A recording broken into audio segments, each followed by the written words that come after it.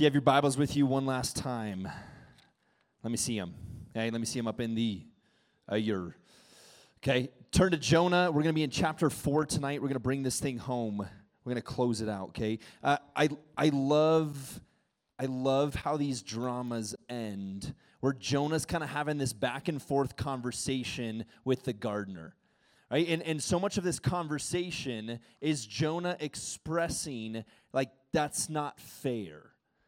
Right? So much of this conversation is Jojo and the gardener and Jonah and God in this story going, I knew it would be like this. I knew you would save those people. I knew that it would come down to this, and it's not fair. And if you read the story in Jonah like you guys did this morning, right, God sends a leaf to cover Jonah, and he experiences this moment of relief from the beating sun, and then he sends a worm to eat away at that leaf, and he has this conversation back and forth with God going, God, that's not fair. Which, don't we have that conversation quite often in life when things don't go our way? Or we ask the question, like, why do bad things happen to good people? And we look around us in the world, or maybe we look at in our own lives. Maybe it's a divorce that your parents are walking through. Maybe it's a moving to a different city. Maybe it's some hardship or some brokenness or a moment of anxiety or depression. And we look at our own lives and we think to ourselves, like, this isn't fair. And here's the reality. When Jesus came, and in John chapter 14, 15, 16, 17, when he's having a conversation with his guys, he never promises that he's going to bless our lives. He never promises that he's gonna fix the things that we might think need fixing. It's almost the opposite. In John chapter 16, he says, right, in this world you will have trouble. But he says, take heart. I've overcome the world. That God never promises to bless our lives, but he does promise to bless his message. And we can kind of see that clearly in this story. Jonah chapter 1, 2, 3, and 4. It's a quick story where if you look at the life of Jonah, his life doesn't seem very blessed. Remember, homie is headed towards San Francisco, or God calls him to San Francisco, and he goes to Tijuana. He heads the opposite direction, and then God's deliverance of Jonah looks like a storm and then getting swallowed by a whale. That's how God goes, I'm going to pursue you through the scariest storm of your life, so much so that these hardened sailors, these men that had spent their entire lives sailing the ocean, sailing seas, they're so terrified, they're shaking in their boots, and the storm gets so intense that they toss Jonah overboard. And this is how God pursues Jonah, through a storm and then through getting swallowed by a whale.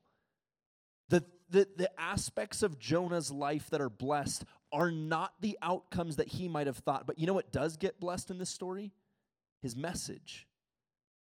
The good news of the gospel that comes to the people of Nineveh. And when Jonah speaks that message, there's nothing particularly special about Jonah in that moment. No, God says, I'm not going to bless your life, but I am going to bless this message. And we see 120,000 people get saved, come to salvation. Why?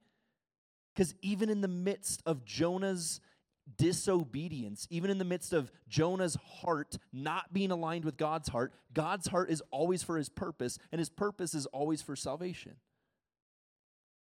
Right? Friends, to double down on this concept, you know how crazy it is that God pursues the Ninevites? Check this out. Can you show me that photo? This is a door.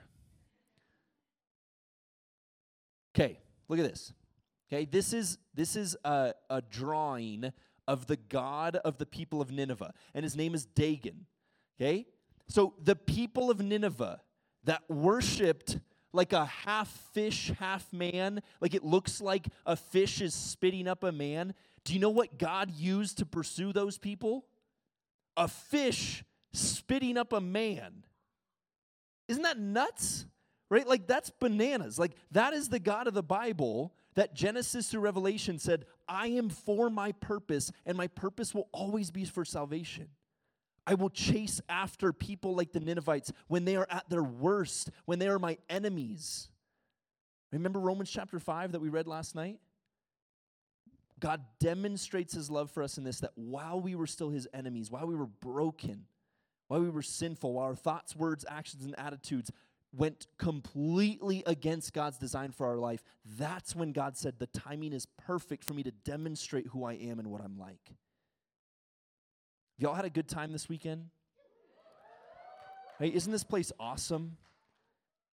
And here's, friends, here's what I'm worried about. I'm worried about that we as high school students, we start to wrap our heads around the fact that camp is awesome. And we go, man, like this place, like I experienced God in this place, and there's an incredible worship team up here, and when they led us in worship, like I felt like I could worship God like I haven't worshiped God in a while. And when we opened up God's word and we read it and we cracked open this story, I felt this connection to God in our times of conversation, right? Maybe there's been some breakthrough in your life this weekend, and maybe there's been some moments where you just go like, I love camp. And I'm with you. I love camp. God has used camp in my life in some radical ways. But let me suggest something to you. What I think makes camp awesome is that we do 4 things here at camp. Number 1, we open up God's word, right, multiple times a day. Number 2, we spend multiple moments of every day in worship through music. Remember yesterday we talked about like A, B, C, D, E, F, G, and like Piper's Toys, like the learning friends together in heart, like all these songs. Right? Worship through music is powerful. Right? So we open up God's word, we worship through music, we spend time in community. Right? The Christian life following Jesus was never meant to be done alone. You and I, brothers and sisters in Christ, were meant to be in the trenches together. And lastly, right, there's been many moments this weekend here in chapel, in your times in life group, where we just simply spent time in prayer. Right? And prayers, remember, it's not these and thous. Remember chapter 2 of Jonah? It's simply spending time with the person who loves you the most. And let me suggest something. God doesn't live at Hume. God doesn't live at this camp, that he promises to go home with us. And my encouragement to you is those 4 things, implement these into your life. Spend time in God's word consistently. Not because you're checking the box of the Christian life, not because you want to be a good, quote unquote, a good Christian, whatever that means. No, do it because as we dive into this book, we get to know more about the author and creator of the universe. The one who wrote you a love letter, not about what you have to do to get to God, but what he has done to get to you. Spend time worshiping through music. Like download a Spotify playlist, an Apple Music playlist of just worship music. Go up to the band and ask them, hey, can you give me a list of songs that we've sang this weekend? I want to start getting into the practice of remembering who you are through the power of music. Hey, lean into your churches. Lean into your life group. Be consistent there. Right? Consistency in a small group of people and practicing vulnerability, I promise you it'll change your life. And then spend time in prayer consistently. Right? Make it a practice, a habit. Right? You don't have to be anywhere special. You don't have to, you can pray anywhere, at any time. Just simply pause and spend time with the person who loves you the most. And if you take those 4 things from this place, you won't be starving for summer camp because you haven't spent any time with him since winter camp. Hey, practice these things. Hey, Jonah chapter 4, verse 1 says this. But to Jonah, this seemed very wrong. What seemed very wrong? Nineveh getting saved. Right? The Nineveh turning from their ways, God relenting and giving them the opportunity to be saved. But to Jonah, this seemed very wrong, and he became angry. He prayed to the Lord, "Isn't this what I said, Lord, when I was still at home? That is what I tried to forestall by fleeing to Tijuana or Tarshish," whatever your Bible says, okay? "I knew that you were a gracious and compassionate God, slow to anger, abounding in love, a God who relents from sending calamity." You know what that sounds like? Right, read this verse with me. "I knew that you were a gracious and compassionate God, slow to anger and abounding in love." We've talked about this already. Remember Exodus 34? Wait, let me read it for you. The Lord, compassionate, gracious God, slow to anger, and abounding in steadfast love and faithfulness, maintaining love to thousands and forgiving wickedness and rebellion. Jonah goes, I knew that you were a steadfast and gracious and compassionate God, slow to anger and abounding in love. He's calling God on his name. Hey, friends, when you start picking up on these subtleties in Scripture, I promise you this book goes from black and white to color. In Matthew chapter 12, verse 40, Jesus is going to reference this story. He's going to look at the story of Jonah, and he's going to say, if you were looking for a sign, I gave it to you with the prophet Jonah. He spent 3 days in the belly of a whale, and just like he spent 3 days in the belly of the whale, so will the Son of Man spend 3 days in the belly of the earth. And you start picking up on the subtleties in this story that Exodus 34 and Jonah chapter 4 and Matthew chapter 12, verse 40, they're all interconnected, interwoven to tell one great story. And you start picking up on this and you start going, whoa, something's happening here. Y'all like the Marvel movies? Okay. How many like Marvel fans are there in the room, in this place? Okay. How many of you are like some of us are like Marvel fans? And some of us are like Marvel fans, okay? Have you seen what's the one where they all come together and the big guy? No, not that one. Endgame, yes, Endgame. Thank you. The people that came up with that are the like Marvel fans. They're like, oh, Endgame. You're like listing off all of the Marvel movies. Okay, in Endgame, the big dude with all of the gems. Thanos. Thank you. Purple guy, yeah. So Thanos? I'm sorry, okay. Thanos. Okay. Those were, again, the Marvel people. Thanos in this movie, right? There's this moment where Thanos is fighting Thor. And there's this epic battle going on, and then he knocks Thor down, and he takes his big axe, and he's like pressing it into Thor's chest. And I was watching this movie with my church, and we rented out a movie theater, like one of the rooms, and we were all sitting watching it together. And like I'm a big movie guy, like I love movies, but I don't really track the Marvel universe all that well. Like I like the movies fine, but when it comes to the Marvel universe and like the intricacies of it, I'm like a little bit over my head. And so I'm watching this movie and I'm sitting next to my senior pastor's son, who's a Marvel person. Like there's Marvel people that are like, yeah, cool. And then there's Marvel people. Y'all are the ones that when I said Thanos, you bit my head off, okay? You know what? It's Thanos. Ugh, this guy, right? So I'm sitting next to, his name's Barrick. I'm sitting next to Barrick, and this scene's happening, right? Thanos is like pressing his axe into Thor's chest, and then all of a sudden, right, it's like the hammer comes and knocks Thanos over, and then the camera does this beautiful movie scene moment where it pans out, and standing in the middle of the battlefield is blue spandex boy, Captain America.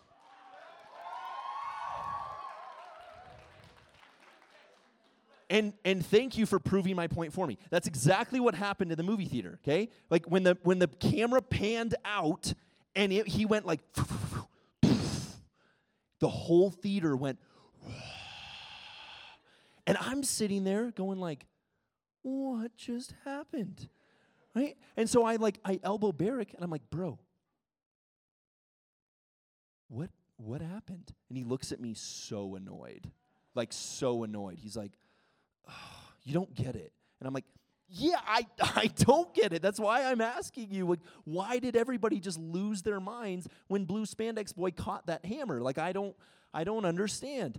And he went, oh, and he rolled his eyes and he went, you don't understand. Like, there's this hammer, and it's Thor's hammer, and Hulk tried to pick it up, and when he tried to pick it up, his feet sunk into the ground because it's not about strength. It's about being worthy. And back in the day, this skinny little dude, he became worthy, and he climbed in this machine, and this really bright light went on, and he went, oh, I can handle it. And he stepped out from being 5'6", and he turned into this like 6'5" Captain America, and then he led the Avengers. And so when they needed it the most, Thanos got knocked on his butt by this hammer because he's worthy. And I'm like, a hammer? And he's like, yeah, it's named Jonathan. And I'm like, wait, it's named Jonathan? Like, what do you mean a hammer named? And he's like, oh, you don't understand. You don't get it. And he's trying to give me this whole context.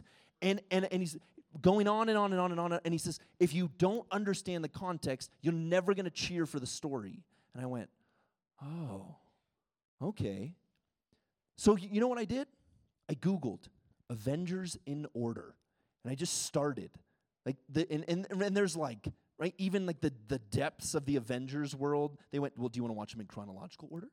Or do you want to watch them in release date? And I'm like, I don't know. I just want to understand. And so I started watching them by release date, and I started to understand context, and I started to understand all the Marvel people were like, ugh, release date, right? Has to be chronological order. But when you start watching these movies, and you pick up on who Captain America is in his history, and then you pick up on Thor and who he is in his history, and you start understanding how it's all interwoven, right? When somebody else picks up Thor's hammer, you go, no way.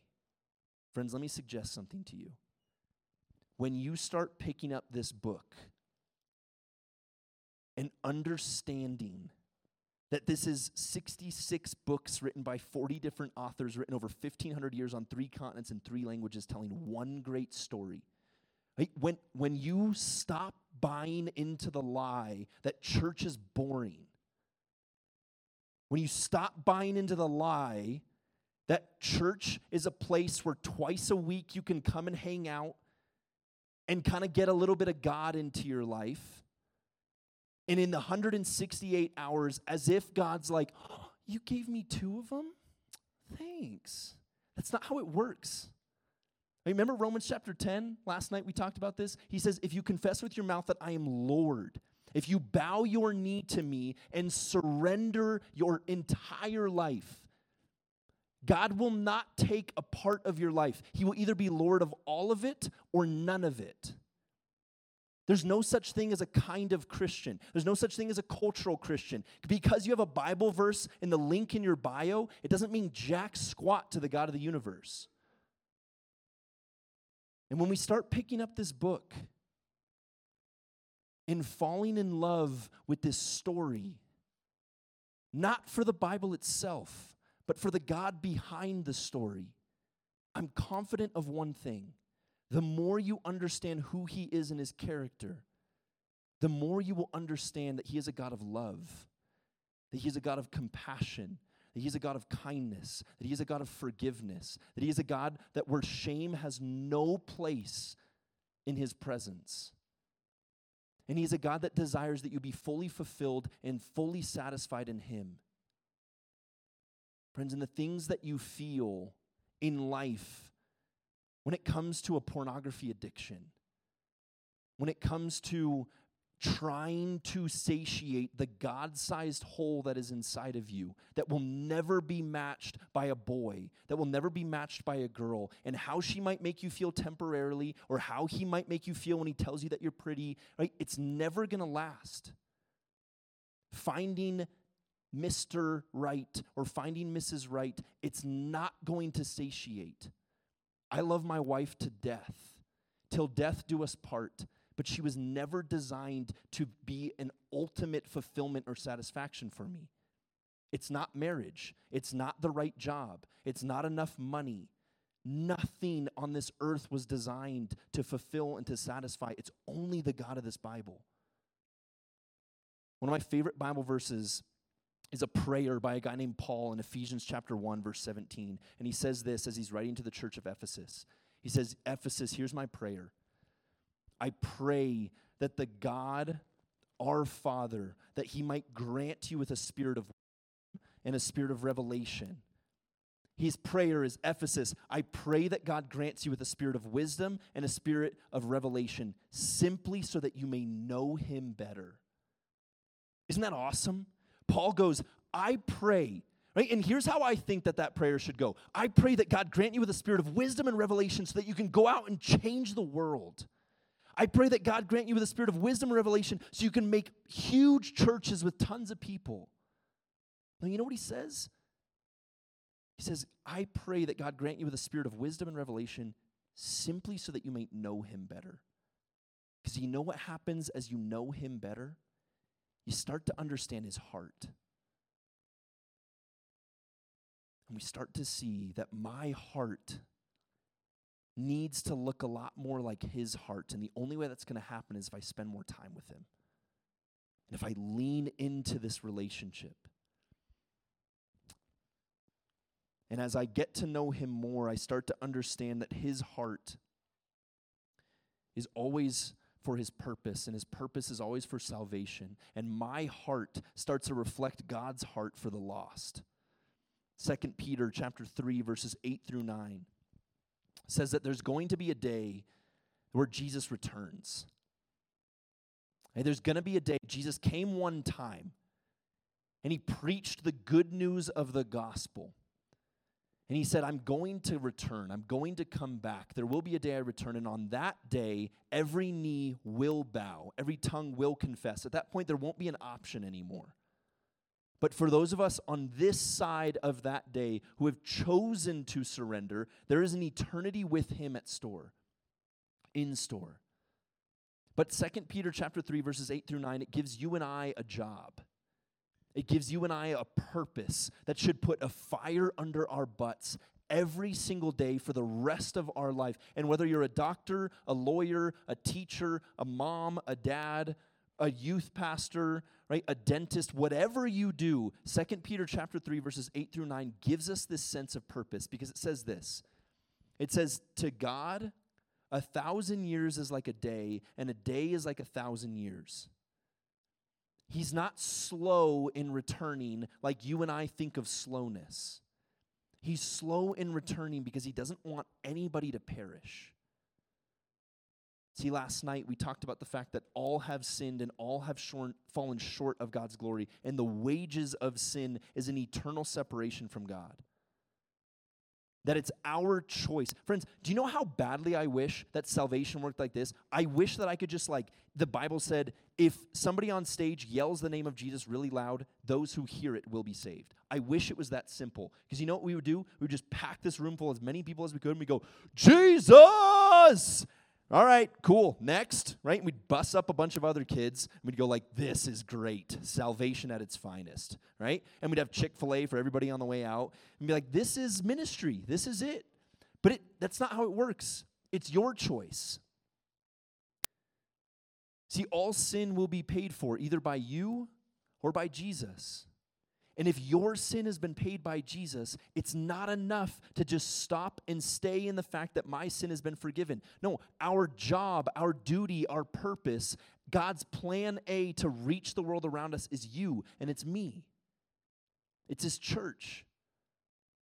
In 2 Peter 3, 8 through 9 says that God doesn't want anybody to perish, and so he's slow to return so that you and I can get work done. But we're not alone in the midst of that. Matthew chapter 28, verse 19 says, go therefore, make disciples of all nations, baptizing them in the name of the Father, the Son, and the Holy Spirit, teaching them to observe all that I've commanded you, and I'm going to be with you. Jesus promises that he will be with us. Jesus goes as far as to say in John chapter 16 that it's better for us that he go away so that he can send somebody else. You ever read those Bible verses before where you read it and then all of a sudden you're like, wait, huh? This is one of those verses for me. I read, it's better for you that I go away. And I'm thinking to myself, yeah, wait, huh? You ever do that with the Bible? You get a double take. You read a verse and then all of a sudden you go, skirt? Wait, what? Huh? Did he just say it's better that he go away? I don't care how good your youth pastor is, right? If you go home tomorrow and you check Instagram, and on your youth group's Instagram it says Jesus is in town, Jesus of Nazareth is here and he's teaching this Wednesday or he's teaching this Thursday or whatever night your youth group meets, you're not going to miss that one. You're not thinking to yourself, shoot, I got water polo. No, you're not going to water polo if Jesus is in town. If Jesus shows up and he's your guest teacher that week, you know how many questions I would have? I'd grab him and be like, hey, can we talk? There's some things in here that don't really make sense to me. There's some things about my life that I don't fully understand. There's some hurt and some pain and some brokenness that I kind of want to hash out, me and you, Jesus. And at that moment, I kind of feel like he'd be like, hey, get in line.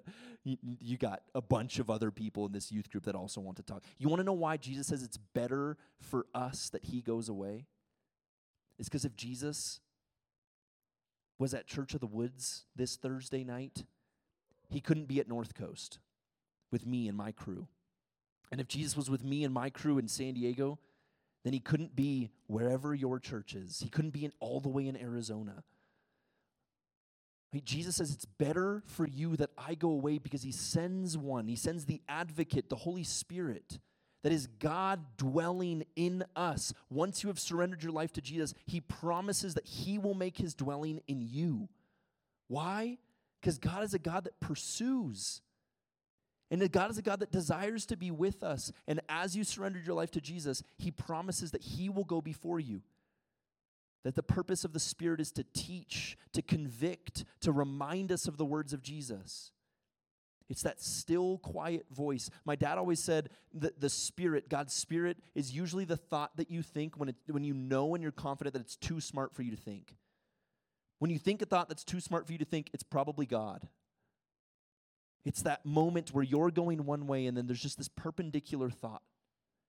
We go, God, thank you for reminding me of your word. Thank you for teaching me, for convicting me, for that still small whisper that says, go sit with her or go sit with him. They need a representative of me, and that representative of me is you. 2 Corinthians chapter 5. Man, I just want to close with this. 2 Corinthians 5, it says that we are called Christ's ambassadors. Right? Big word. And maybe you know what it means, maybe you don't. Here's my challenge for you, though. Anytime in Scripture that you go, I don't really know what that word means, don't just go, mm-hmm. That's the thing in my life that drives me the craziest. I grew up around the church, so like Christianese drives me nuts. When I ask one of my students a question and they give me this like churchy Bible answer, and I go, well, what does that mean? And they go, well, I don't know. I'm like, well, you just memorized that. Right? Y'all know the song Jireh?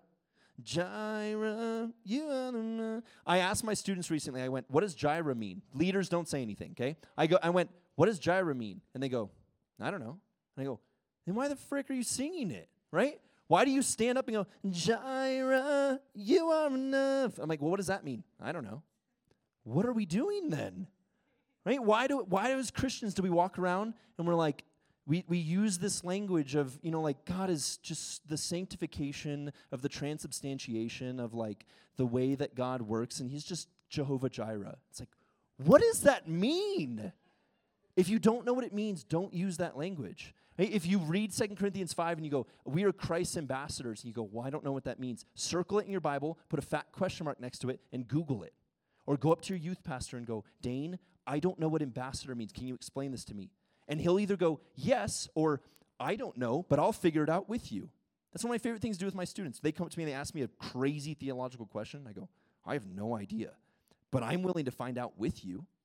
Right? Let's wrestle through this. So in 2 Corinthians 5, it says that we are Christ's ambassadors. You know what an ambassador does?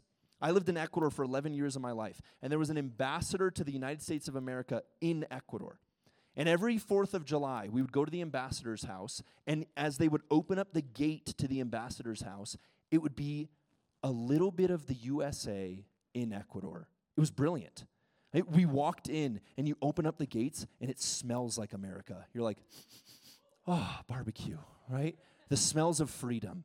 And you'd walk over to a cooler, and you'd open up a cooler, and you'd pop that sucker open, and it'd be like Mountain Dew and Dr. Pepper and A&W and all these sodas. When you go to a grocery store in Ecuador, it's Fanta and Fioravanti and Coke and Pepsi, and that's it. So when I got a craving for Dr. Pepper and I couldn't find it anywhere, I'd think to myself, I can't wait for the 4th of July because I get to go to the ambassador's house. And at the ambassador's house, there's a little bit of America in Ecuador.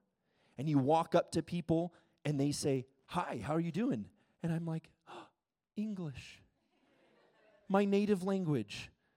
And I get to sit here and I get to talk with people that talk like me, and I get to smell the smells of America, and I get to taste the tastes of America. And it's a little bit of the USA in Ecuador.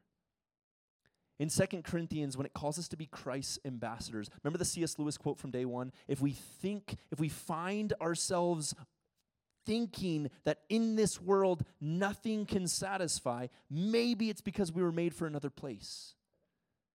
So when you and I surrender our life to Jesus, and we start diving into God's word and living the way that he calls us to live and loving the way that he calls us to love and interacting with one another in a way that he calls us to interact and striving after unity and walking in humility and gentleness and kindness and patience, and we start changing our lives. Why? Because we believe God enough to do what he says. You know what we become?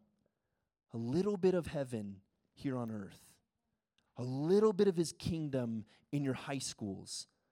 A little bit of God's kingdom on your sports team, in your families, and you get to represent him.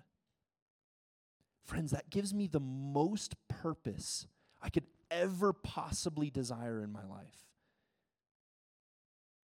Right? If you want to be a doctor or a lawyer or a mom or a dad, or singleness is what you're called to, whatever it is that you go through in your life, it becomes secondary. And for all of us, our primary is to go into the world and make disciples and tell people that there's a different way of living. It's not good advice, it's good news. And it's not about you and I. God doesn't choose to bless us, he chooses to bless his message. If you think to yourself, there's no way God could use me, I'm too screwed up. I've done too much wrong. Have you read the Bible? The amount of people that God uses in Scripture that are just so broken. Like King David, he's a man after God's own heart. Like, he killed Goliath for sure. Like, kudos, mad credit. But he also stayed home from war when he should have gone to war. Saw a woman, called her into his castle, slept with her, impregnated her, and then went, oh shoot, this isn't my wife, it's actually somebody else's wife. And then he called that dude, and he said, hey, you should sleep with your wife. And he went, I could never do that while my men are at battle. And David went, dang it. And so he sent him back into battle, and he put him in the front line and got him murdered. So not only did he commit adultery, he's now committed murder. And that God used that man to spread his gospel. If David applied at your church to be a youth pastor, no senior pastor in their right mind would go, this is the guy for the job. If David moved into my neighborhood, I would get blackout curtains. And I would go, you're not allowed near my family. And God used that guy. So don't believe for a second that you're too far gone. Or that God doesn't want to use you. He does. You and I are his plan A, and there is no plan B. So friends, take time over the next couple weeks, months, spend time in his word, spend time in worship through music, spend time in community and in prayer. And remember that as you get to know his heart, and that his heart is for his purpose, and his purpose is always for salvation, that our heart is going to start to align with his for the lost. Would we be a people that our number one purpose moving forward is, God, would you use me to expand your kingdom, but would I do that from a place of being fully known and fully loved by you? Would we remind ourselves of that daily and operate from that place? Pray with me.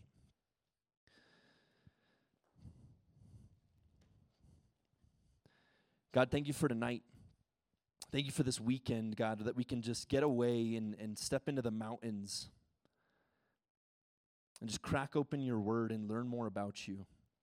God, I echo the prayer of Paul that just says, would you give us in this room, these men and these women, would you give us a spirit of wisdom and revelation so that we might know you better? God, because as we get to know you, I'm confident that it'll change every part of our lives. God, that no moment, no minute, no relationship in my life will go untouched if I live every day through the lens of being fully loved and fully accepted and fully known by you. We love you, Father. Thank you for this place. And it's in Jesus' name we pray.